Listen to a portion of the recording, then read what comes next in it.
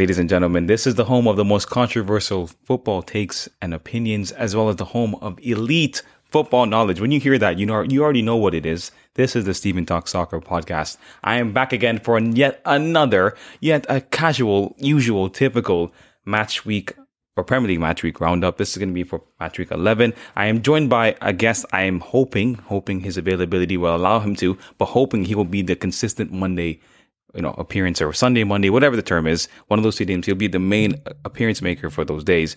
Say what's up, everybody, to my new favorite co-host, probably your new favorite co-host, Bino. Say what's up to the people. Hey guys, you will get tired of my controversial takes and saying that players are shit when you guys think they're good, but yeah, that's me. Just for some more context, he didn't really give that much just now, but he's a big Manchester City / Arsenal fan, as we know there are many of those out there. They're very hidden, hidden in abundance. Arteta leaves City and he joins Arsenal, and all of a sudden he loves Arsenal and he loves City. So speak on that. Speak about your past of enjoying both of those teams, especially Arsenal. I know you're really an Arsenal fan. Wenger game was great to see. Then fans took it out of place, out of pocket. They said Wenger out when it should have never happened. Yep. Man didn't finish below top 4 for so long. And then they say out. They bring someone in. Garbage. And I rate Sevilla's... Unai Emery? Yeah. Mm-hmm. I rate him. Villarreal's now. Villarreal, yeah. Mm-hmm. I rate him. It's just, it wasn't a system for him. How are you going to have David Luiz at the back? Mustafi. I love Mustafi. You can't have him. By the way, he's Albanian, by the way, so that's why he said that, but yeah.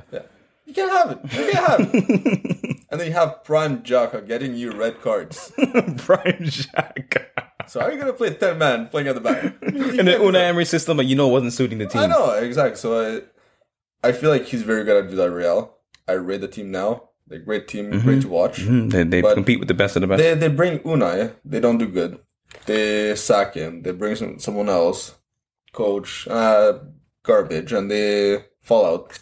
And they lose everything.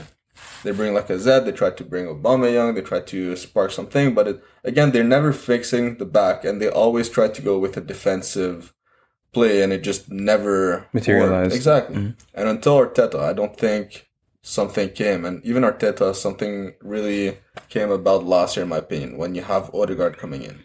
When you have Saka playing better. When you have Martinelli. You have Xhaka coming and sending a better precedent system for the team. Exactly. And it's Ramsdale. I know you don't like Ramsdale, but no, he's good. He's playing a lot better. And it's just the team is there. You had Leno before. Leno was good too, but lots of mistakes. They were both making lots of mistakes, but Ramsdale so far has been more consistent. And he wants to learn too. Yes.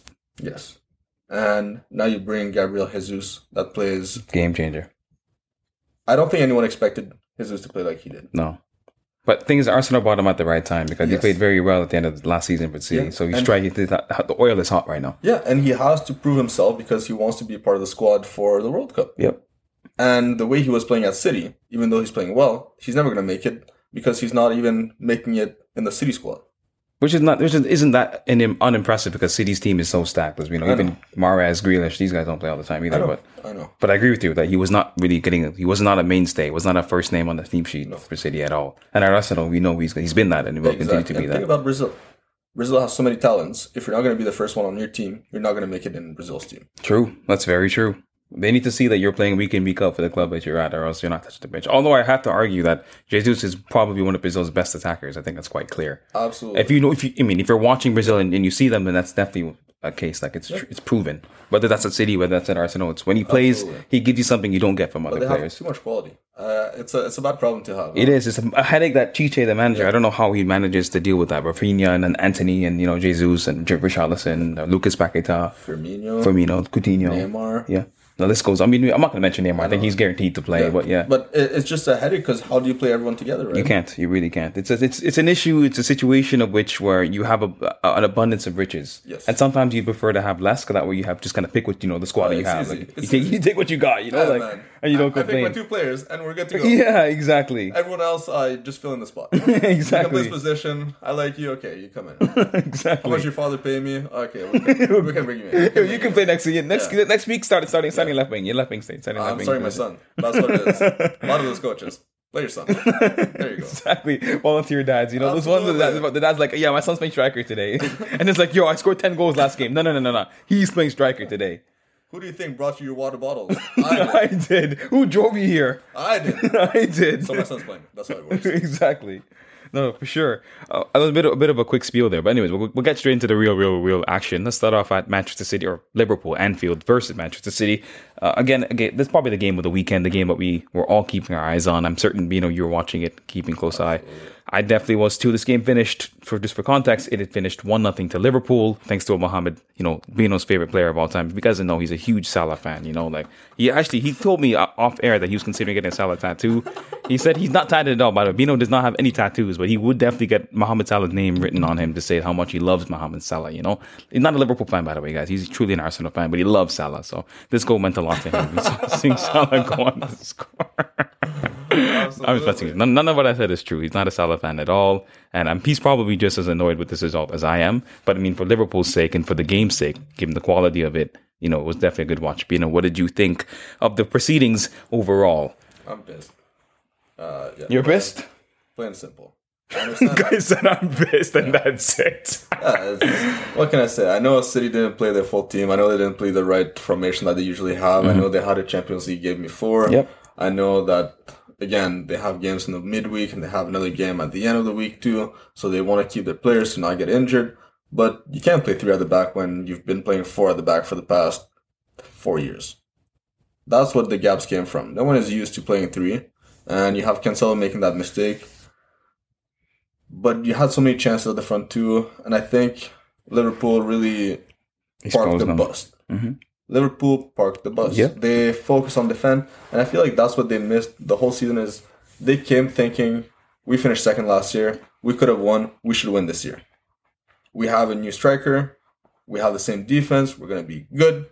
And they lacked. They lacked drive. They lacked some sort of fear against other teams. And they got exposed by Fulham the first week. And I think this week they came back to Man City and they were ready for them. I find it really interesting, 2 things. Firstly is the fact that Liverpool, football is such a very volatile game because had Liverpool lost this match, I think Klopp would have been really in the hot seat, first of all. And for them to win this game gave Klopp so much of a reinvigoration into Liverpool's culture. Because let's be honest, let's be real, Liverpool fans, let's be honest. I've seen many of you guys on the TL. And by the way, before I continue, please make sure to download, to subscribe, to follow, and to share this podcast with everyone that you know that loves football as much as we do on the Stephen Talk Soccer podcast. But forget the plugging. Let me get back to what I was saying. On the TL, I was seeing many Liverpool fans post lost again. Who's he losing against Arsenal? The draw against Brighton. Klopp should leave. He's too emotional. He's not a tactician. He's just a manager. Klopp needs to go. And I'm telling you, had Liverpool lost this game against City, I'm almost certain that there would have been some real conversations had about, Liverpool's recent performances. Yes, they beat a very, very poor Rangers side 7-1, which I knew was going to give them momentum in this game. Hence why I went for a 2-2 scoreline. It could have ended as a draw. Probably should have, given the nonsense, which we'll get to in a second with the Haaland, pulled on Fabinho. But overall, I thought that the game just represented how quickly things can change. Because Liverpool win this game, and all of a sudden we're saying to each other, yo, Liverpool are back, Liverpool are back. When Salah scores a goal, classic Liverpool, we score a goal away, at home at Anfield, we beat City, now Liverpool are going to go on to win the league, win the Champions League. And all of a sudden we forget the whole cloud that was existing over Liverpool for the last 2 or 3 weeks, 4 or 5 weeks now. And just because of one result, which tells you how quickly things can change in the matter of a moment, Sorry for the little rant, but I hope that made sense. Liverpool is not playing the Liverpool they played last year. No! They lost Mane and it changed everything. They brought Jota to replace Firmino. But how are you going to do it when you don't have Mane? Exactly, because you need 3 of them as a part of a trio. It doesn't exist with just the one in isolation. No. And then Salah cannot do anything by himself. Mo Salah! Speaking of Salah, by the way, before I kind of disrespect him, because Bino and I were definitely going to do that almost immediately, given who it is. We're not really Salah fans here on this podcast. Not my brother isn't, Julian isn't either. Everyone that's been on this podcast, most of us don't like Salah. So I'm sorry, Salah fans. These Salah stands, people who tell me he's better than Ronaldinho, which is absolute fraudulence. Anyways, the point is, Salah, I will be honest, it was an absolutely brilliant goal. And that the pass from Becker, who looked like he slipped and completely lost his balance, finds a lovely sprayed out pass to Salah in the 1v1 1v1 in quotes situation with Joao Cancelo, who, by the way, had one of the worst games in a City shirt that I've ever seen. He was shocking, not even just for that goal, but his distribution looked poor. His defensive awareness looked really bad. Obviously, for the goal, that's what happened, but not the Cancelo we saw against Dortmund with the pass to Haaland, or the Cancelo I played against Southampton last week, where he literally scored, or really just a very different player. Don't know what happened to him, but we got frazzled by Salah. And Salah, again, to his credit, was on one-on-one. You'd never expect him to miss that. That's literally his bread and butter. One-on-one with the keeper. You expect him to put it back in the net. I know it's going to be hard for you, Bino, but can you give him some credit, give him some praise, vis-a-vis the goal, the only goal of the game that, ended up making Liverpool win the match? Nice. The goal was nice. But if he missed, I wouldn't be surprised. It's funny. There actually was a moment earlier in the game where he had a one-on-one like that, and he did miss the net. I know. Yeah. I told you. I wasn't surprised. I said, that's fine. So this surprised you then, the fact that he scored? Yeah. Okay. I'm telling you. I was watching the game, and I saw it, and I said, okay, we're good. And then he scored, and I said, there's no way he scored. You checked again, I had to. You had to refresh the page. Did this really happen? My phone bugged, and I see him running the other side, and I said, oh, good, he missed. And I see everyone cheering. I said, "Oh no!" He said, "Oh no! Why? Not Salah." I'm not happy. Liverpool were in 11th place prior to the game. They're now 8th place in the table. And again, that tells you what we need to know. Liverpool being in the bottom half of the table, which is unheard of. Everyone has Liverpool finishing their top 4 in their predictions. I have it. Most people who watch football will have it. I think this game will be probably a very good, big confidence booster, and will probably set Liverpool on the right path and right trajectory for the rest of the season. We'll see, because they could still definitely, once they play, let's add something to this equation. They didn't play Trent in this game, which I thought was very interesting, because Klopp, obviously, he must be seeing what we see on the timeline. Trent getting spun week in and week out, and he said to himself, okay, let's play a Milner, a more experienced, my former Manchester City defender or player, and James Milner. Let's see if he can do a job. And I'll be completely honest, he kind of got spun by Foden as well. Foden did end up scoring as well, but I think overall Milner gave way more solidity, way more of experience and know-how that allowed Liverpool to be a lot more, as Bino said earlier, a lot more defensively solid, which was their game plan. If you had played someone like Trent, who we know defensively he's quite suspect, and he probably would have led to some sort of stupid lapse in concentration, which leads to Liverpool conceding. Absolutely, because Milner doesn't play up either. Exactly. Milner stays at the back. Milner does his job. Trent wants to be a winger. Exactly. So then he's going to go up, and then it gives the space, and then if you give the space to Haaland, it's over. It's over. How are you going to give a space to De Bruyne that's going to distribute the ball to Haaland? It's done. It's done. It's done. You have Gundogan, you have Foden, you have Haaland. Who are you going to pass to? You don't know. And then you have to pass to Haaland, and then the space is there, and he scores. That's what he does. Yeah. And then Trent is not there to give us one of his classical clinic on defense. And that's what happened. I was telling Adamo the whole time, where's Trent to give me some great defense? This is too good. I want Trent in, and now we're going to see how great Haaland is. No, seriously. But that's what it was. Yeah, it's true. And we can talk on this now. The main talking point from the game from a City perspective, which made Guardiola absolutely furious post-match and even during the game, where, Haaland shrugs off, rips Fabinho's jersey, you could say, puts him to the ground. I didn't think it was a foul, to be honest. But then it falls towards, Foden in the box after a fumble in the area from Liverpool. Foden capitalizes and makes it 1-0 at the time for City. And then Anthony Taylor, who, by the way, had an absolute shocking at how that free kick on, who was it? Someone got fouled. I think it was Salah. Salah got fouled, and then all of a sudden, Anthony Taylor just looked away as if nothing happened, which I thought was shocking. Because that's WWE takedown. Yeah, man. What type of Great Khali, Undertaker, John Cena, you can't see me, CM Punk, what's the sleeping, whatever, sweet chin, that's some Shawn Michaels. Anyways, I mix up my WWE superstars. The point is, it was a clear foul from whoever. Bernardo Silva on Salah. But let me get back to the initial City chance where there was a foul deemed in the build-up for City's goal on Haaland, from Haaland on Fabinho. I didn't think that was a foul, but City ended up scoring from it, and Anthony Taylor checked VAR, said it was a foul, disallowed the goal. Guardiola was screaming at Liverpool, both the referees and the fans, and it was pretty funny to see from a neutral perspective, but I really thought that goal probably should have been given. What did you think? Absolutely. You thought that should have been a... Absolutely. How are you going to tell Alan he's being too physical when his whole bread and butter is being physical? And exactly. For the past 10 weeks, we've been seeing him being physical and defenders. No one said anything. Yep. And suddenly, you can't shrug off an old man. But I don't get it though, because Fabinho is not a 5'3" player. Fabinho's 6'4", 6'5". He's a big lad. We're not talking about Haaland. It's not David and Goliath. This was Goliath versus Goliath. Yeah. There's two giants. It's like a Mr. Fantastic fighting up against, I don't know, the old combined Power Rangers group. If you know, you know. All the 4 or 5 Power Rangers combining together to make that one big Power Ranger with the huge sword. It's two giants going up against each other. But that's what you see. You see someone tall falling down, you give a foul. Exactly. That's what they do. And then I have a thing where I have this theory where they always try to make the game more interesting when it's Liverpool City. Yes. Oh my God, have yes. you seen last year? I think it was Henderson that was on a yellow card. He does a foul that should have been a second yellow card and would have been a red. How did he not? Same one, Salah scores right after, and then it becomes 2-1, and then they come back to do 2-2, so it's a tie. But it would have been the end of the game right there. Imagine 1-1 with a red card with 30 minutes left to play. City would have ran with it.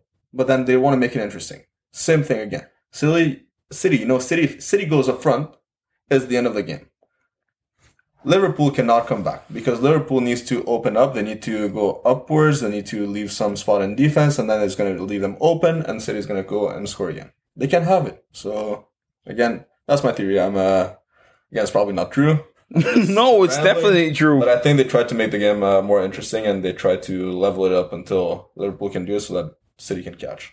Yeah, I think so too. I feel like this game, because they know how many eyes are going to be on it and how highly, watched this game is by the neutrals and just football fans in general, because they obviously the two biggest teams currently in terms of success in the Premier League, which are Liverpool and City. I think the player you're mentioning is James Milner last season, and that's exactly what it was. And I remember thinking that at that time too, that clearly there's an agenda. There's like kind of some of morphing going on here that makes the game naturally 90 minutes worth of full entertainment. Because we know the game, I think it happened like the 60th or 70th minute when that happened. Had that happened at that moment in time in the game, not the people stop watching. All that happens as well. But the game loses its zest. It loses its value. It loses its spiciness, its bite that you normally get when you have 11v11, especially in a game of such high magnitude with two big teams. You know what I mean? Absolutely. And it wasn't a red card, because a red card that will cause commotion, they will allow it. Yeah. Because it was a yellow, yes, that would have been a second yellow. And then they would have cried. Yeah. And they know red cards can be checked by VAR. Which, by the way, I don't understand why you can only check straight reds, but you can't check second yellows. What's the reasoning behind that? They're both red card offenses. The second one is. Absolutely. I don't get that. That's nonsense to me. But again, VAR, I've spoken about it at length. Nearly every episode. My front of the week is literally one of those things. So I won't do that again this episode. But I feel like the Liverpool City game has way too much, riding on it, and we think that meets the eye. More than just the football. Vis-a-vis, or I guess alluding to what Bino's theory was. But we'll move on to the next Big Six team to play. I think we'll switch gears over to Bino's second favorite player, Harry Kane. He plays for Spurs, the greatest English striker of all time. The greatest Englishman of all time. Spurs 2, Everton 0. Super Frankie Lampard's Everton riding up over onto the Tottenham Hotspur, brand new, modern, extremely, innovative Tottenham Hotspur Stadium. Everton 0, Tottenham 2. Harry Kane on the score sheet from the penalty spot after missing a penalty in midweek against Frankfurt and scoring one in that game as well. But missing one of the penalty in that game against Frankfurt, and then scoring one here against Everton to make it 1-0. And then Pierre-Emile, he's scoring week in, week out right now, it feels, for Tottenham. Højbjerg scored as well to make it 2-0 for Spurs. Bino, give me your spiel. Give me your thoughts and opinions. How do you feel about this match? Do you think it was a good or deserved victory for Tottenham Hotspur? To me, it's a deserved victory because Tottenham does play better. They have better football, in my opinion, than Everton. Everton is a lack of football, in my opinion, right now. You think so, huh? Yeah. Lack of strategy or lack of vision right now, in my opinion. But then, again, you have two of the best Englishmen, Kane versus Pickford, so the trash of the team fighting each other, and that's what happens. One out-trashes the other person, and that's what it is. Pickford didn't stop the penalty because it wasn't a great penalty. Oh, which he also conceded as well, Pickford. I know. So, I'm telling you. He out-trashed him. That's what it was. Both in conceding it and then letting it go in after it. There was no clinical tactician or any sort of nice move to show that he could have really had it, and then suddenly, he trips him back. Mm-hmm. No, he's just absolute garbage, and then garbage gives more garbage, and that's what happened here. In English finesse. That's really funny. I will give Kane English. I will give Kane his credit. He's a very good penalty kick taker. And by most games that he plays, I often think he's going to score when he's at the spot.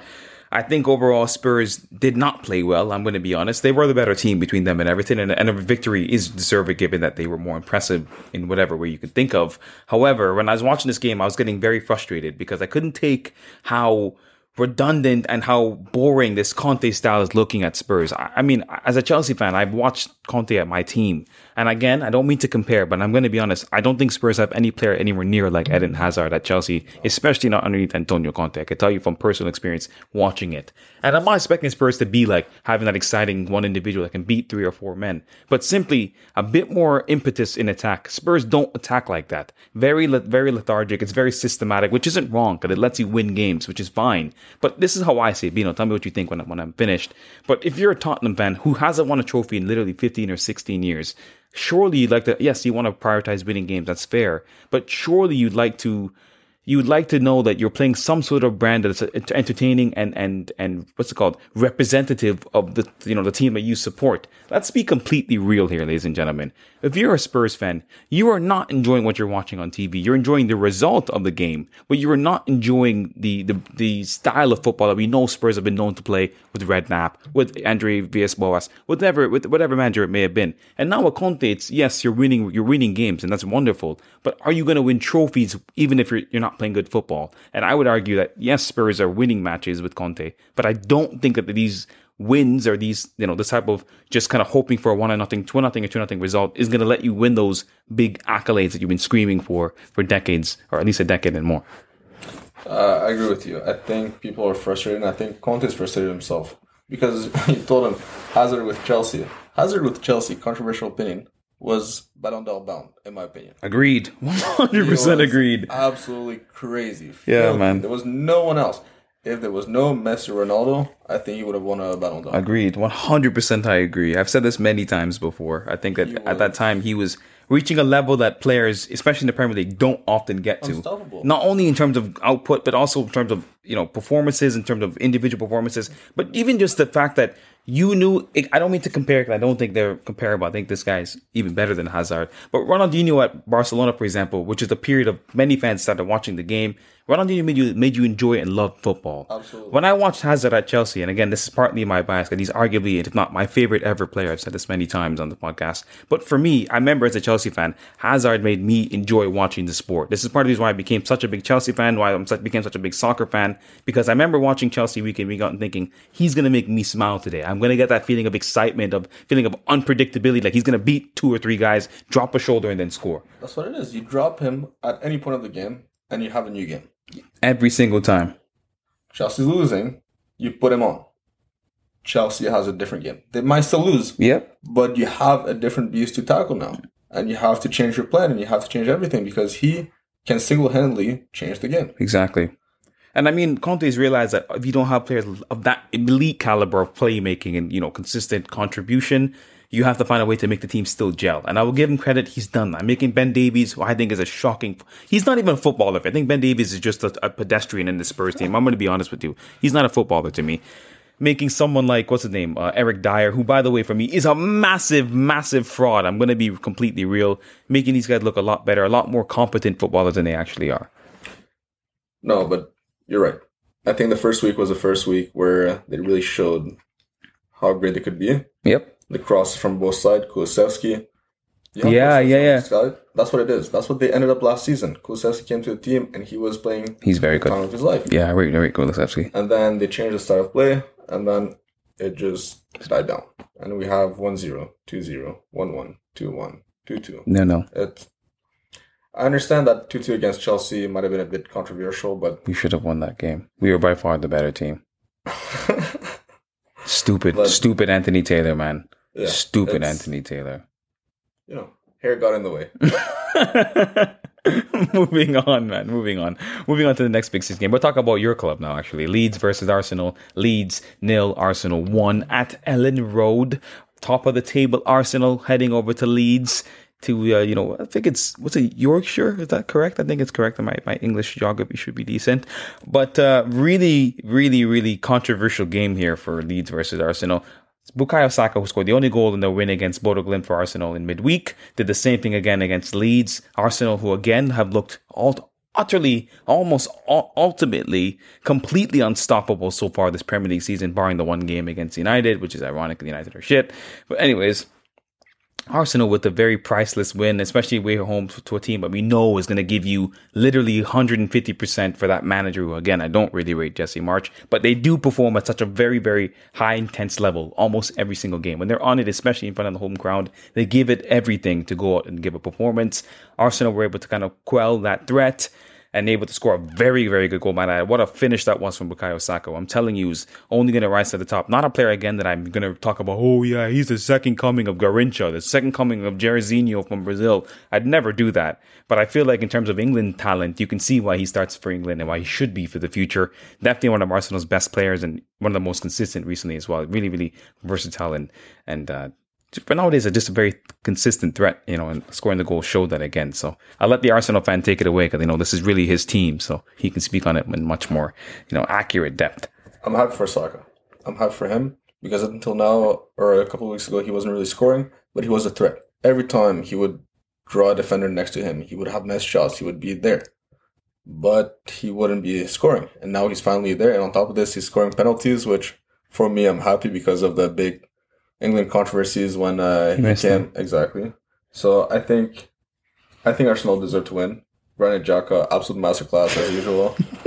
Best player on the team. But you never know against Leeds. You never know which Leeds is going to appear in front of you. So true. And if they come and they feel themselves and they are connected, you can have one of your worst game and you're going to regret it. Ask Chelsea. Exactly. But I feel like this is what happens with Leeds. Leeds always performs well against big teams. They do. They have a record. But I don't know about Arsenal. Arsenal often kind of bop Leeds. You guys are good against them. Or you have Leeds absolutely getting destroyed. Oh my lord. They get beaten like 7 or 8-0 like they did with Bielsa nearly every game against a big six side. But that's what I'm telling you. You never know which Leeds will show up. Exactly. Very, very true. I mean, I think we should touch on the controversy and then we'll move on very quickly. This game didn't really have that many moments of excitement, barring the last couple minutes where the game really became very frantic and frenetic because of the fact that Leeds were obviously trying to get back into the game, trying to find an equalizer, muster some sort of result or opportunity to get at least a point. The whole controversy where the Gabriel Magalhaes, again, another defender. I keep saying this, but another player that I'm not really the biggest fan of. I think he has a bit of a clumsy side to his game. But Bino and I have spoken about this off air before as well. But regardless, he made a blunder, or what the referee deemed as a blunder, as a foul. But forget on who, but one of the Leeds attackers. And then he ended up getting sent off and a penalty in the same sequence. The referee then decided, and this has been a big trend this weekend in England. Finally, the referees go to check VAR. Finally, feels like the first time in forever they've literally gone to go check the monitor, and they never do that unless they're going to go give a penalty as opposed to taking away a red card at one. Anyways, then the referee goes to go check VAR. He sees the monitor. He sees, okay, clearly it wasn't a red card offense. Takes away the red card, and then subsequently takes away the penalty. And then Arsenal hold out for a very, very good and very, I guess, a very, very hard-earned, hard-fought 1-0 result away at Leeds. You could argue Leeds were maybe hard done by, given the fact that they worked so hard to gain that penalty and to earn that chance to go on and score a goal that probably would have led to the equalizing goal of the game, and then honors spoiled. However, I mean, Arsenal continue to roll on to steamroll these teams that, again, traditionally Arsenal would struggle a lot against, but recently have really found a way, especially with this new, we've got Super Mick Arteta. He's got exactly what I hear this every single game now, man. It reminds me of Super Tommy Tuchel. Rest in peace, Thomas Tuchel. But anyways, we hear this Mikel Arteta, new Mikel Arteta football. Yeah, just to really quickly wrap up on Arsenal, very, very good performance overall, and a team that continues to impress me, and it shows me that they're definitely the team to be reckoned with. Clearly, they're in a title race right now, and I never thought I'd be saying that at this point in time in the season, or even just in general. I knew they were going to get better, and they still look like they will. I still question the depth that Arsenal have long term, and we'll see what that can do towards May or April and May. But I feel like the starting 11, especially when they play Xhaka and Thomas Partey, who we know is the heartbeat of what makes Arsenal so good. I think that's something nobody ever talks about. But that midfield duo, they have so much chemistry, so much understanding, and they're just so physically dominant against most opposition midfields that when they play well, Arsenal play well and they win games. So go on, Beanie, if I want to add something to that. I have nothing to add. It's just I agree. You agree? Yeah? It's always like this. You see Arsenal, they will play good, and it's always from a couple players, And once they really bring the momentum, everyone goes into it and buys into it. So true. But I don't know how long we're going to see this happening. Mm-hmm. I feel like we're doomed to see them really struggle and have a bad game, and I want to see how they're going to react to it. That's going to be where we're going to see if Arsenal is going to be able to be in a title race or not, because so far it's been too easy for them. Yep.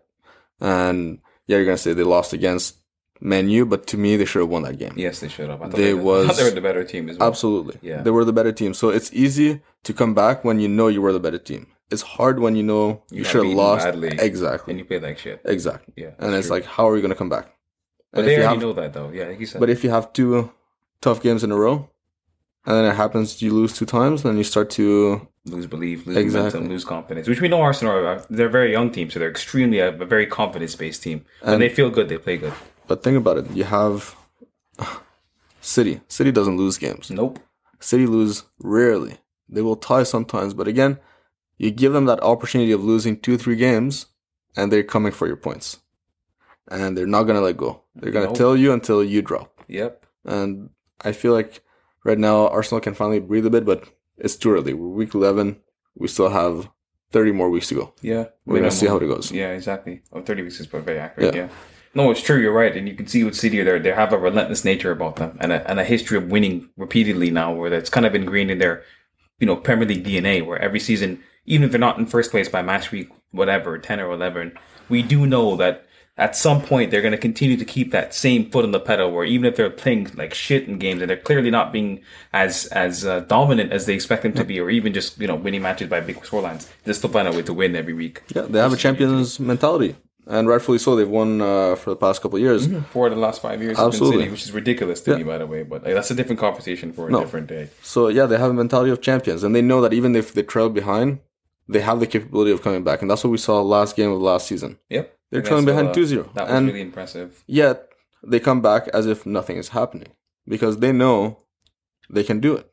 And it's very different when a team knows they can do it and a team that doesn't know if they can actually do it. Mm-hmm. They just say, oh, let's go out there and try our best.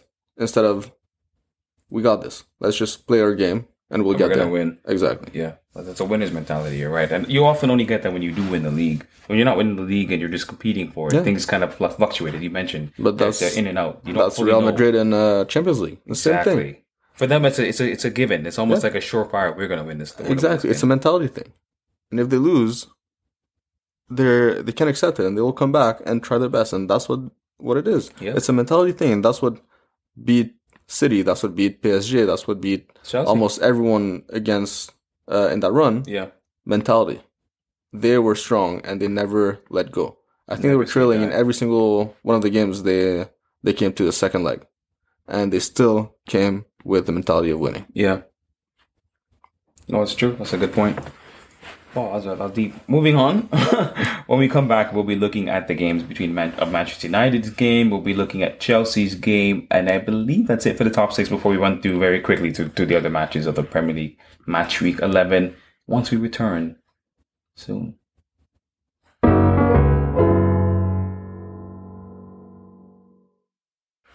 And now let's head straight over to Villa Park. Chelsea 2. Aston Villa 0. Thank you, Tyrone Mings. You are an absolute god. You are a G. Thank you so much, because we were playing like utter crap. We were shockingly bad. This is the worst I've seen us play under Graham Potter so far. And I'll give my little quick Chelsea rant before I give it over to Bino to kind of give his neutral and probably rational perspective as a non-biased or subjective fan. But the point is for me as a Chelsea fan, I thought we were absolutely shocking. I was watching the game and literally chewing my teeth like grating cheese on a grater. Like I literally couldn't take my eyes off the game. I was so worried. I was like, please Villa, don't score. And that really didn't end up happening because of one man who I'm going to tell you guys right now had arguably the greatest game in the Chelsea shirt that I've literally ever seen him have. And he's had a very, very tough time at Chelsea. I'll give him that it's not been easy. Chelsea's not an easy club to go to when you're not playing well. Kepa Arrizabalaga, I'm telling you right now, if you're ever listening to this, you ever hear this, I genuinely couldn't thank you enough for not only this performance, but how good you've been for the last 3 or 4 or 5 games. thoroughly impressed me. I thought Kepa was by far the best player on the pitch, especially from a Chelsea perspective. Saved literally everything. I think he had 8 saves in the first half, and at least 3 or 4 of them should have been goal bound. Villa had like a 1.8 XG literally from the first half of the game. That means 2 goals should have been scored in the opening 45 minutes. He saved the header from Danny Ings, which I know we all saw, and it definitely should have been a goal from any other keeper. That's a golazo. And for Kepa, he said, no guys, October 16th is a significant day in Chelsea history. Last season at Brentford, Edouard Mendy did the same thing, had a masterclass, and we won a very, very, terribly narrow 2-1 win. This season is the same thing for Chelsea as we win 2-0 away, thanks to none other than the player that Bino will not talk about next, Mason Mount. Bino, take it away. Honestly, I feel like my take on Chelsea might be a bit different than you. Of course. I think they've been lacking this season. I agree. I'm not going to lie. I think we need to get rid of one player on the team. Oh, yes. Finally, man. This is a good time for the podcast. Oh, yes. Georgie? Oh, yes. Oh, please. I'm waiting to hear people say Georgie this. in, Georgie gone. Oh, I'm waiting for it. We need a DM, man. Please get me a proper midfield. I've been saying this for months. For years, I want a ever since Matic left my football club, I've been screaming for we suck in the Premier League because we can't control a game. No. Anyways, I'm sorry. I'm getting a big He tries to play a Pirlo game, and he cannot do that. It's not there. Not even like that anymore. It's not there. It's not there. It's not the right team. He's not the right fit. And he's not even a system player. Put him anywhere else, and he's trash. Put him on Chelsea, he's still trash. So what are you going to do? He's going to take you penalties, but you can have other penalty takers on your team. Yes, we don't need him to take penalties, bro. You can have other penalty takers. That's as he says it is. Go on. I think that's where some of the big issues are coming from. It's difficult to bring it up, and I think the other bad move was to bring Sterling, in my opinion. Really? I think they tried to do a similar thing to Arsenal, where they brought Jesus, and Jesus took over a bigger role. Sterling isn't ready for that bigger role. Sterling was ready 3 years ago, and then he lost confidence. Yes. And I think it was a bad move to bring him before that. Jesus was getting confidence before he moved to Arsenal. Yes. He scored 4 goals in a game, and then he was feeling himself. Of course, you bring him on, and then he's going to be able to help you, and he's going to be wanting to prove himself for his team. Sterling had nothing to prove because he played well in that Euro, and then it's going to be gone now. It's a very good point. So for me, Sterling was a bad move. I think Aubameyang is a great move. Oba had a great loan spell at Barcelona. He showed what he could do. He showed that he wasn't done. I think he wanted to be out of Arsenal, and we've finally seen some of the Oba that was with Dortmund. And I miss that guy. Yeah, we need to see him there, and we need people to feed him the ball. I think Mount and Havertz are going to be ready to do it. Finally, man. I think we just need to fix that middle where the two behind them. Exactly. Agreed. Because if you can't start the ball anywhere, you can't do anything. If you let goals in because they cannot defend something, you have a great defensive core. But if you let Jorginho letting people right through, there's nothing Thiago Silva can do. Nothing Koulibaly can do. It's going to go in. Reece James, nothing he can do. Gone. And then you can blame it all you want on Mendy. Mendy hasn't been playing well, but it's not his fault in my opinion. Some of it is, but most of it is a team build-up of mistakes. So I think Chelsea has been grinding it out. Same thing as Tottenham so far. You see the result. You're even not happy with the result. You're going to take some of the wins, some of the draws, because they're not losses. But at the end of the day, it's not the game that you want to see Chelsea play. Potter is going to change that, but it's going to take some time. I think it's too early for him to either be saying, oh, they won because of him. I don't think so. I think it's still Tuchel's system. Mm-hmm. It's in Tuchel's team. Yeah, but I agree. It's the same thing when Lampard won the Champions League. It wasn't Tuchel's team. It was Lampard's young core that created everything and went on to said, Lampard won the Champions League. Yeah. I mean, it was Lampard's team, but Tuchel took over, yes. Yeah, but it's going to be the same thing with Gra. He needs to wait a bit, create his own players, bring some of his own players in, and then change things. And when he brings his own style of football, then we can say it's because of him. Chelsea or Potter's Chelsea. I think Chelsea just needs to be patient and stop sacking their managers every 2 years. I say less than that, to be honest. Yeah. Give him 2 years. Give him 2 years to bring players in the team, the players he wants. Yeah. And I hope you guys don't bring Ronaldo. No, I don't want them either, bro. Please. Please bring the players that you need. I don't think it will happen, no. I highly doubt that. I've heard rumors, man. No, of course. I've seen them too, but I don't think United would ever sell to a fellow Premier League rival, especially not to Chelsea. They don't like us. I know. It's not like they're giving them to Spurs or something. They would definitely send them to ship them to Spurs. Spurs Absolutely. pose no threat to United. They're not worried about Tottenham. They're worried about us. Yes. So, like, Chelsea may have so much, like you mentioned, so much, remnants of previous managers in the team, but at least they know Chelsea's a winning club. Like, we've seen success from them multiple times. Even when they don't play well, success comes our way. You know what I mean? And I agree with you. Before, I don't mean to fully cut you off, but your point of saying that you think Chelsea should give this manager more time. I'm saying this now, and I've said this before in the podcast. If I don't see Potter kept around for at least 2 or 3 years, my appreciation for Chelsea, my fandom, will almost instantaneously dissipate. I'm done supporting the club. I can't support a team which I don't know there's loyalty. I need loyalty. That's one of my biggest traits, not only as a soccer fan, as a player, but also as a person. And for me to see my managers get chop and change, which was nice because yes, we're winning stuff. But now I want to see what Klopp has at Liverpool. He might be leaving soon. I really think he will. That's my opinion. What City have with Guardiola. Again, he also might be leaving soon. That's also my opinion. But that's later down the line. But I'd like to see that at Chelsea with Potter. I want to see this English manager with English core with Gallagher and Chilwell and Reece James and Sterling. What I agree with you is a bit of a iffy signing, but he does suit the profile we're playing now with these young Gareth Southgate-esque guys where everyone plays for England week in, week out. And I think that for that sake, that's a good thing. But you're definitely right that the midfield is, we talk about this all the time, man. I say this every episode. I sound like a dead horse. I'm beating a dead horse right now. But regardless, you need that engine room to be consistent or else the rest of the team won't work. That's how football is played. At the highest level, if the one, especially in midfield, but if you have one area of the pitch that is lacking, it will get exposed. And in this game, Villa, absolute torn. We got torn to shreds in the midfield. Cut open nearly every single time on the counter. Yes. I know you're thinking, oh, Steven, Ruben Loftus-Cheek is really good now. He's really improved. I agree with you. Loftus-Cheek has looked way more like the player that we all hope he'd be many, many years ago. However, he has no defensive bone in his body. He is physical. He is tall. He does have some athleticism. I agree. But we need that natural. And I say this all the time. I know we'd never get him, but that Tchouaméni from Madrid, that Rodri from Manchester, by the way, against Liverpool was really good. That Rodri against Liverpool, that type of player that allows you to what we call it an enabler, an enforcer. Not only do they defend and are an extension of the defense, I've said this before, but they also allow the rest of the team to function fluidly, where they get the ball from the DM and immediately they know we can stop worrying about defending. We're going to go and attack full throttle, real Potter style. You know what I'm saying? I'm sorry for my over passion, but that's just how I feel right now about this game because I thought we played terribly. But again, last thing I'll say before being the goals is that in football, you can't always win every game pretty. And I will argue for Chelsea's sake as a defender of Chelsea is the fact that we are going through so much change. It's ridiculous. We have new American owners. When on earth do we ever think Abramovich was going to get sacked? Nobody thought that, or going to leave. Nobody thought that. We're missing I'd argue, our best player in Reece James. He's out for the next 8 weeks, if not more. That's a long time to be away from the pitch. We need him. He's one of the most key creators in this team. And finally, we have no midfield. Thank you. I've said my piece. You know what you should do? Put Armando Broja in. Yes, man, I like Broja. My Albanian brother, right there. Yeah, bro, we like Broja Chelsea. We love him. Big him up. Go ahead, Bino, man. We love Armando. Put him there. He's going to score for you. Yeah, you guys are still going to lose because he can't score all the time, but he's going to score. You don't rate Thiago Silva and Koulibaly? I do. Okay. I do. But that midfield, you're right, is still shocking. Silva is a legend.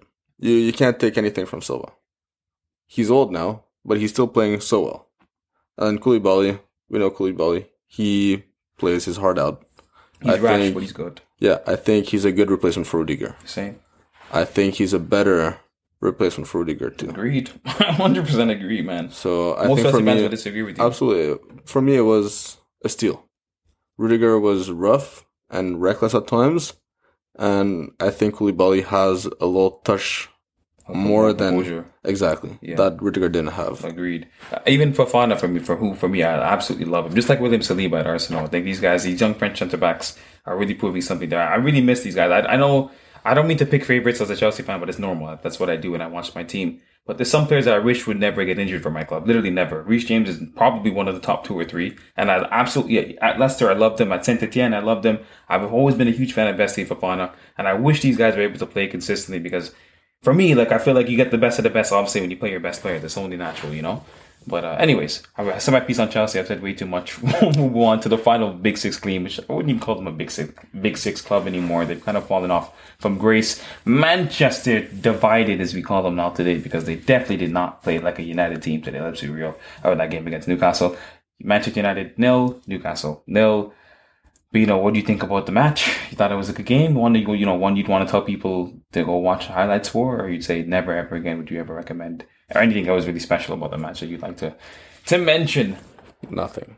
I think the winners of this was definitely Newcastle, in my opinion. Yes, 100%. They came out with a point. I like the way they played recently. They still have Saint-Maximin that didn't play, and he's still recovering from an injury. So you have a broken team playing against a divided team, and you see the result, same thing. I think Newcastle, if anything, could have won, in my opinion, because I know, because they have that spark and they have that counterattack that really has a pep into it. Man United is not united, as you say, divided. Divided, bro. Men divided. They're men that are on the pitch united together because they wear the same jerseys, but divided by the nature of how they play. Yeah, and they don't play the same style of football. They play a little selfishly, and they make too many mistakes that no one is ready to go and sort out. No one is ready to help out someone else on the pitch for it. You buy players to not play them. Why are you doing this? How are you going to keep Ronaldo on the bench, Casemiro on the bench for so many times? Their heat map, I have a better heat map than them.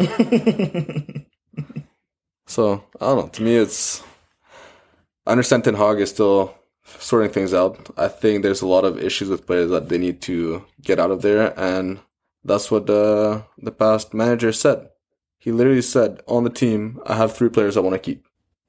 You had the goalie, which De Gea is a good goalie in my opinion. He's the only reason they're not being worse. Yep. Last year, I remember he played a game where he had to save goals against his own team. Yeah, I remember that. He was stopping own goals. He was taking on 2 roles. He was taking on stopping the opposite team and his own team. The guy's an all-star. And I don't care what people say. To me, I think he's a good keeper, at least for Man U. Yeah. He's the reason they can survive at the moment. I think Ronaldo should have kept. Good that they kept him.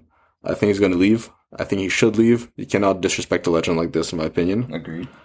And I think, to me, Rashford is the future for the team as well. Really? You rate Marcus Rashford? I rate Rashford before his injury and before a year ago. If you remember the start of last season, yes, he was unstoppable. He had confidence and he was going at it. And he was taking the chance he had. Then he lost it and they didn't give him that confidence. And now I think he's struggling to get it back. Martial is playing amazingly too.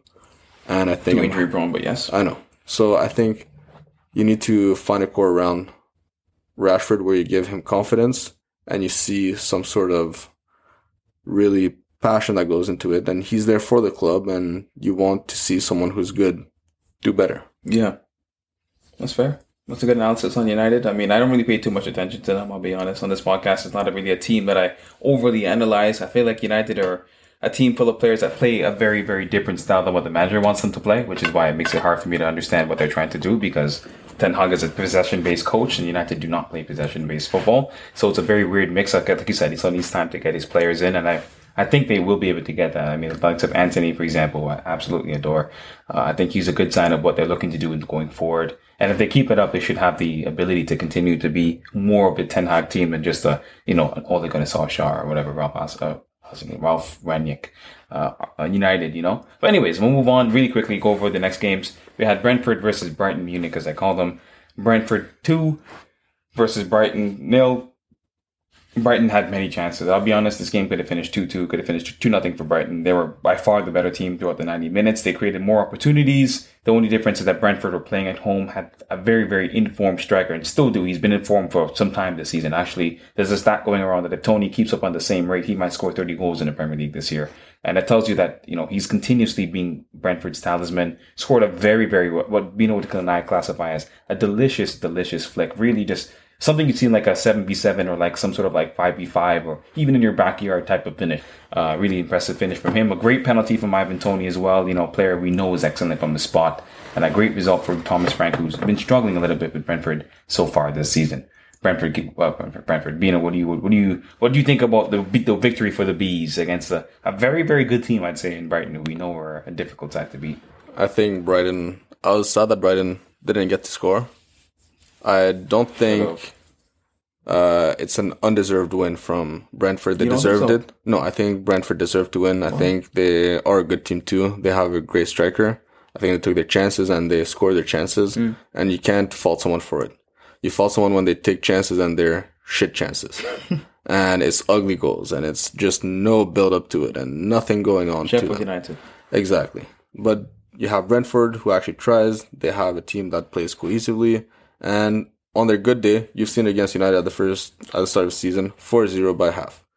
So I think Brentford is that team to look out for on their good days. Brighton, for me, I have a sweet spot for them. Same, man. McAllister, Trossard, Gross. Mitoma, the new guy, the Japanese guy, he's good. He was very good. And I like it. Welbeck too. I know people think he's old now. No, bro, I love him. I still think he has a big impact on the team. Agreed. I think they have a great team. Sad Potter left because I think he was really going somewhere with it, but they're still his team right now. That's what I'm telling you. It's true. Brighton will keep going well because it's still his team. For the rest of the season, or until at least half of the season, it's still going to be his team. Now, when the new manager comes in and changes the things, we're going to see how they're doing, but for now, it's his players, his team, his style of play. And they keep on showing every week why Brighton can give you chances, can give you goals, and it is to be expected for them to give a fight. So true. Moving on to Leicester versus Crystal Palace. This game I definitely won't be talking about very, very much about. It did not have that many, moments or memorable moments in the game. Leicester 0, Palace 0. Leicester City. Oh man, I literally did just wait for Friday, ladies and gentlemen. I did a whole episode on Leicester and trying to rescue Leicester because I feel like this is a team truly in turmoil. At least they didn't lose this game. I know normally I predict Leicester to lose every single time I have a prediction. And actually, true to my word, for my prediction of this game, I did say Leicester 1, Crystal Palace 2. So it tells you that I think Palace were going to win. It could have gone either way, to be honest. Palace had chances. Leicester had chances. Leicester, my favorite player on Leicester, if you guys don't know, probably one of my favorite players to watch right now in football, James Maddison. He actually had a decent game. Wasn't able to get that goal that Leicester were craving, and he had chances to score it. But overall, Leicester were actually pretty good, and were definitely, a team that looked like, they're finally trying to find some sort of momentum, but if I can even say that, and find some sort of rhythm in their system, which is exactly what they're looking for. For Palace, it's not a terrible result because a draw is better than a loss, and away from home, Palace often don't do that well, so it's good for them to just simply take a point and run away. They can keep up with this lack of losing or form of not losing rather, and kind of go on with it going forward. So. Good result for them. What do you think about the Leicester versus Palace game? The thing that shocked me the most is the fact that Leicester didn't concede a goal. Especially in the second half. They are so inconsistent. You see them start, you see them playing like the old Leicester, and you think the game is done. Yep. And then suddenly, something happens at half. I don't know what they're doing at half. What are they doing? Are they smoking like three packs of weed each other? I'm sure someone comes up with a basketball, like in Space Jam, where they touch and all their powers goes away, and they become rookie players again, and that's what happens. They forget how to play, and James Maddison is left on his own, looking at 10 zombies or cadavers on the 10 yeah, that's my take on it. And then they still don't have a goalie to replace Schmeichel right now.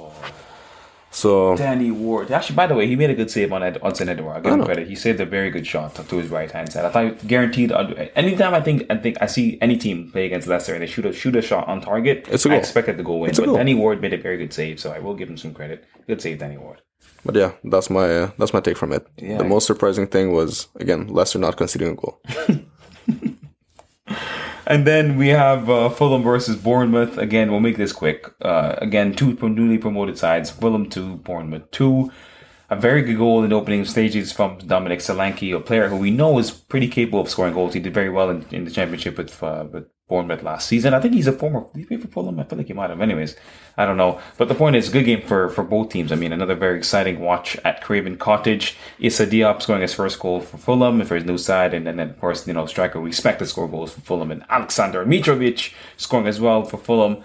And then Jefferson Lerma also had scored in the game for Bournemouth. A very good finish from him. Very good, just an overall good game of football, for the neutral. Both teams will not be disappointed with the draw. I think maybe Bournemouth will be a bit more because they were in the lead more, twice in the game before being pegged back. But overall, again, a very entertaining watch if you were watching the game. So definitely definitely team or two teams to keep an eye on going forward, especially Fulham, who I think have been really quietly really good this season so far. Absolutely. Fulham is interesting to watch. Yeah, 100%. You would have never expected them to play like this, or Mitrovic to keep being at a high level like he is playing right now. Yeah. And the first time I saw them playing against Liverpool, I knew it was going to be like this season. Mm-hmm. And you see the second, third game, fourth game, you see a style of play that people are not used to. They're used to a clean football, and they go and they disrupt the whole game. Opposition. Yeah. Exactly. And then Mitrovic, to me, is a Zlatan on Sweden. Agreed. Where you pass him the ball and you expect him to score. He will give you that point. He will make sure that you're not losing, or make sure that you're keeping a tie, or if you're in a tie, to put you up front. Always going to be there to at least salvage something or create some chance for you. Agreed. That's a good point. And then we'll move on to the next game. There's two games. This one we'll do quick fire. Southampton, West Ham. Southampton ended up drawing this game with West Ham, which is a good result for them. I thought West Ham were going to blow Southampton out of the water. Given the form that West Ham have been in, they played very well in midweek. Said Benrahma scoring a beautiful free kick. If you guys haven't seen that, go check it out. Player. It was a special goal. Sibino just said that for a reason. Romain Perrault scored a goal for Southampton. A very good finish, might I add. It's actually pretty decent. I know it deflected, but it was a good finish, making it 1-0 for Southampton. And then the player that Chelsea fans will literally have on the tip of their tongues literally every single game week. We see him play, not for our club, but he is from our club originally. He goes by the name of Basmati Rice. It was a very, very good goal from Declan himself. He said it himself. He couldn't believe it. He was saying, "Oh wow, what a goal, what a goal." He literally screamed to himself when he was celebrating, which I thought was pretty funny. But classic West Ham. Declan Rice, nonsense. Good finish from him, might I add. It was a very clean curling finish, making it 1-1 in the game. West Ham had chances to go ahead and really kill off Southampton, a team who I'll tell you are literally irrelevant FC. Is nobody really keeps an eye on them unless you're from the south of England. But beyond that, very, very forgettable game of football. I'm going to be honest. Not a game I definitely would tell you guys to go back and keep an eye on. Or two teams to keep an eye on, rather. Bino, thoughts? West Ham have been disappointing this year. West Ham have been disappointing? I expected them to do a lot better. They have a good team. Fornals, Benrahma, Antonio. Paqueta coming in. Scamacca, big scam. They have a good goalie too. Yeah, right, Fabianski. Even Ariola, good keeper. And to me, it's just... It's the manager, mate. They're playing some dead defensive football with some of the most brilliantly, talent possessed. I'm not speaking English, but most talented, or some of the most talented players in the Premier League. I know, and to me, that's why I personally thought they would have done better. When I play with them on FIFA, I do a lot better than they are right now. You use West Ham in FIFA? Yeah, absolutely. Absolutely. Ew, man. Look at our Arsenal fan is this using West Ham. I can't go with an easy team to play with. Oh, sure. You want to do a struggle? Come on now. You can't play with City. You can't play with Liverpool, Arsenal. You can't play with... any of the big 16. Yeah, you have to play with something else. You can play Spurs is difficult. Yeah, but have still. Hurricane, exactly. He's broken on FIFA. Yeah, so Hurricane and Son are broken. So that's why you have to play with West Ham. I'm telling you. It's the next best team. Mm-hmm. And I'm telling you, when I play them, top of the table all the time. If they played my football, they'd be top of the table they'd be too. Destroying Liverpool, absolutely. the Arsenals of this world. Oh man, Bino ball right there. Bino ball. Moving on, man. Final game of the match week before we go on to the fraud of the week. Wolves versus Nottingham Forest. Wolves won. Nottingham Forest 0. I did predict the scoreline exactly correct, so I'm very, very proud of myself because I knew that Wolves only do one of three things. Bino always talks about this: a 0-0, a 1-1, and 1-0, or even 2-1 if you're lucky. But Wolves never scored more than one goal in the game. This is only their fourth goal this season. They did only their fourth goal scored this season, and of course it was a penalty, not even a goal from open play, which tells you everything you need to know. But Wolves this season, I'm going to be honest, they're going through a very rough time with looking for a new manager. Apparently, we're looking at Thomas Tuchel. I was at one point, which I think is interesting. I think that's pretty funny. I don't think Tuchel would ever go to Wolves. But Wolves, with a fairly okay performance, they conceded a penalty of their own in this game, of which Jose Sa, who's been hit or miss kind of the season for Wolves, made a very good save and kept it out. And Brennan Johnson, who had him at FPL at one point, he missed the penalty. Thankfully, I took him out. He missed the penalty, and then Nottingham Forest come away with no points, which is very, very, it's bad for them. Steve Cooper got a new contract extension as a manager. I think he might get the sack soon, even though he's been given a new contract. I think Nottingham Forest cannot continue on this trajectory, because sooner or later they're going to keep up this terrible form and probably see themselves rooted in the relegation zone. Good penalty from Neves, who I think is a really, really good player. I really rate Ruben Neves, but I'm not playing for a team that I really care too much about, I'm going to be honest. But Wolves on their day can be okay, but we call them Sleeper FC because they make everyone fall asleep with how boring and dead their football is. Bino, what do you got to say? I agree. Wolves have a good defense when they want to, but apart from that, nothing much can do.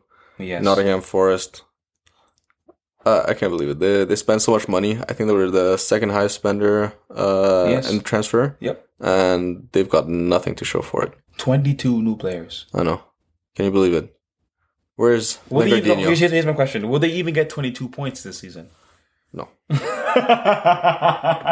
You're serious, yeah? Absolutely. I'll hold you. I'm going to remember that. I'm going to hold you to that. They got 22 new players. Are they even going to get 22 points? You're saying no.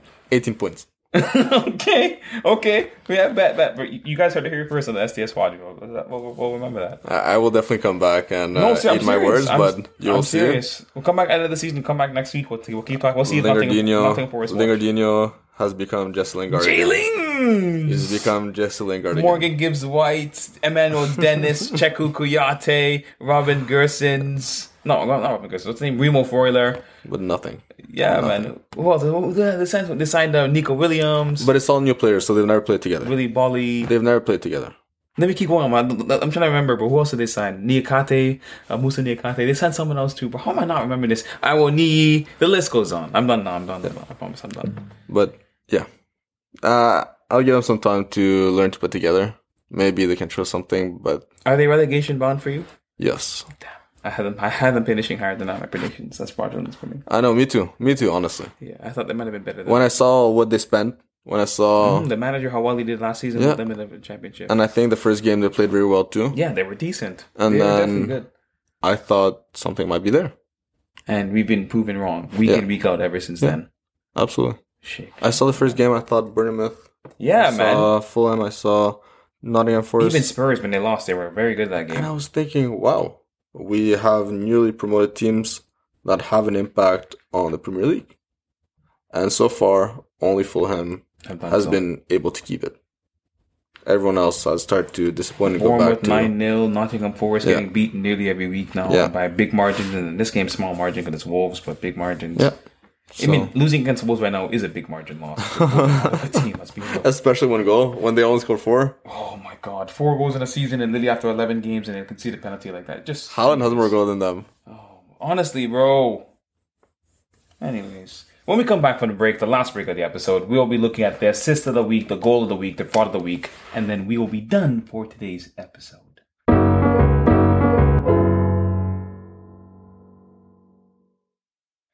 And now, ladies and gentlemen, I kind of do this on the spot for Bino. Normally I let the guests or the co-hosts prepare for who they want to say, but I already have my answers in my head, so that's why I do it right away. But let's start off with the assist of the week. For me, the assist of the week, this is the tricky one. You know what? It has to be the Alisson assist of Salah. I don't want to say it is, but it has to be. For a goalkeeper to have 3 assists in the last 5 seasons is utterly ridiculous. And let's be honest, the pass that Alisson played was utterly magnificent. Not only the touch from Salah, but to find the ping. The Brazilian goalkeepers are a different breed, man. That was a wonderful pass from Alisson, and it has to be my assist of the week. Bino, if you have anything in mind, if it's mine that I just mentioned, you can say so. If not, you can tell me what you think your assist of the week is. VAR with Liverpool. VAR. Not the fraud. You mean the assisting them? Absolutely. Yo, you're that's wildin', the best assist. Bro. But no, assisting them to make City lose? Yeah. No, I think Alisson had... This is the week, surely. Absolutely. Absolutely. That was a beautiful pass. But you told it. Brazil has the 2 best keepers right now. Well, arguably some of the best keepers. Yeah. They have Alisson, and they have, on the other side, Ederson. who do you choose? I think the only other country with the same problem is Germany right now. Yeah. With Neuer and Ter Stegen. Mm-hmm. By the way, Ter Stegen's really good. That's a random thing. But again, we won't talk about this in this episode. But Bino and I will find a way to talk about European football because Madrid did beat Barca, PSG did beat Marseille, Juventus did beat Torino. So, I mean, just all the big games that happened in Europe as well. But I won't go into detail. That would be a whole different episode. But anyways, I agree with you that they do have a dilemma. I do think Alisson has to be the assist of the week, though, for Liverpool. Surely. Moving on to the goal of the week. I'll say it first. So this way it doesn't look like I'm piggybacking on you. Yeah, please don't. Miss him out.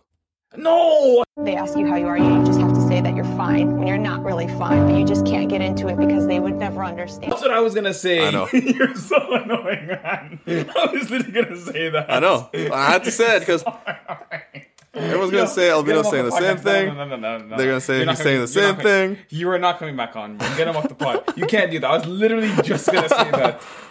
Have you seen that goal? Did you read my mind, bro? That's actually scary. Have you seen that goal? Absolutely. What do you mean, how have I seen that goal? I was watching the game. I screamed when he scored. I couldn't believe it. I haven't seen Mount score a free kick since 2021 against Wolves. Crazy free kick. It was ridiculous. Crazy. Yo, don't do that, bro. Don't do that. I had to. I'm sorry. This is the goal that I literally was hoping I'd be able to get my moment. I said, yo, Mount or Money Mace, Chelsea's man, you know, Chelsea boy. No matter what manager, no matter what system, he's gonna continue to get better. He's in the second coming of Frank Lampard. I was gonna go on and on and on and on, and you come out and say, yeah, Steven, bro, Mason Mount free kick. Absolutely.